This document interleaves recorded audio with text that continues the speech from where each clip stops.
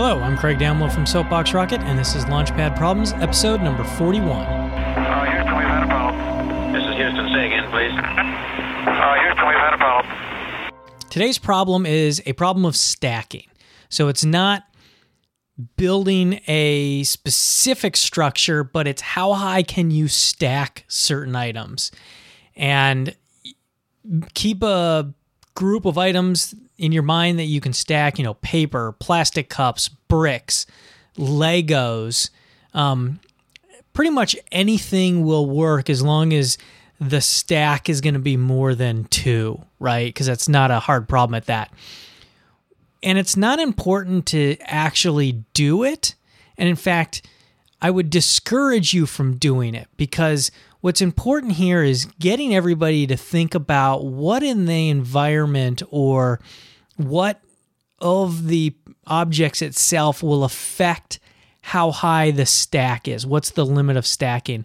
It's things like gravity, wind, strength of the item on the bottom, the flexibility of the items. These are the things you want to work with and identify, and then figure out how will these items affect my stack.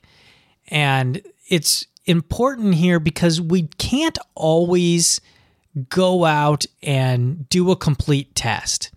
And maybe you want to have a cup or 2 cups if you're doing the cup and see how much weight 1 cup can take, and then find the weight of the cup. And then you can do the math. If it's only the strength of the item on the bottom, now you know how to figure out how high your stack is going to be.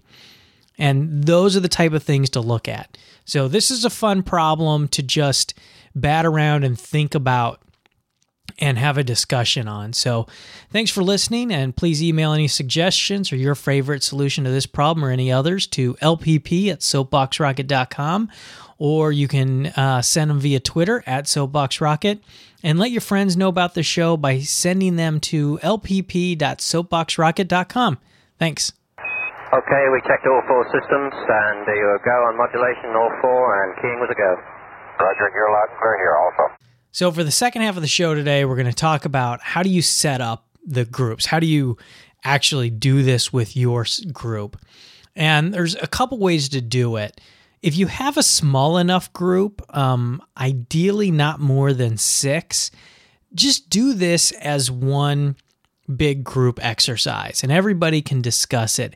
And this is a good one for a morning afternoon one because it's short, or even if you want to go morning day 1 to morning day 2, because you can pick a different item and make them significantly different enough, such as plastic cups on the first one and bricks on the second. But sit around in a group and just talk about it. Have people throw out what's going to affect it and how do we figure out how much that's going to affect it. And you get a dialogue going. Get people to build off of other people's comments. That's the key here, is getting them to understand how to build off of someone else's, so that in your main session, when you have an idea, somebody else can build off it without feeling that they're doing something wrong or not fully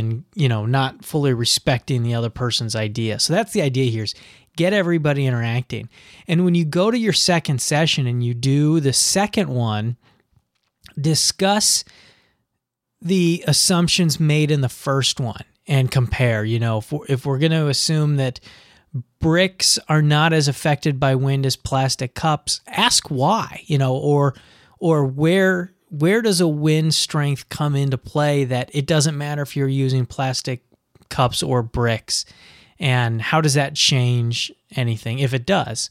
If you have more than 5 or 6 people, break up into groups between 4 and 6 in your group, and just have everybody do it alone. If you have enough time, have them get back together and share what each individual group did, but it's not necessarily, again, the goal here is to get people to build off of other people's comments and ideas. So hope you enjoy it and hope you have fun with it. And remember, there's 3 ways you can interact with the show. One is our Slack group, lpp.soapboxrocket.com/Slack signup if you're not already in the group. You can email lpp@soapboxrocket.com, or you can do it via Twitter @soapboxrocket. Thanks.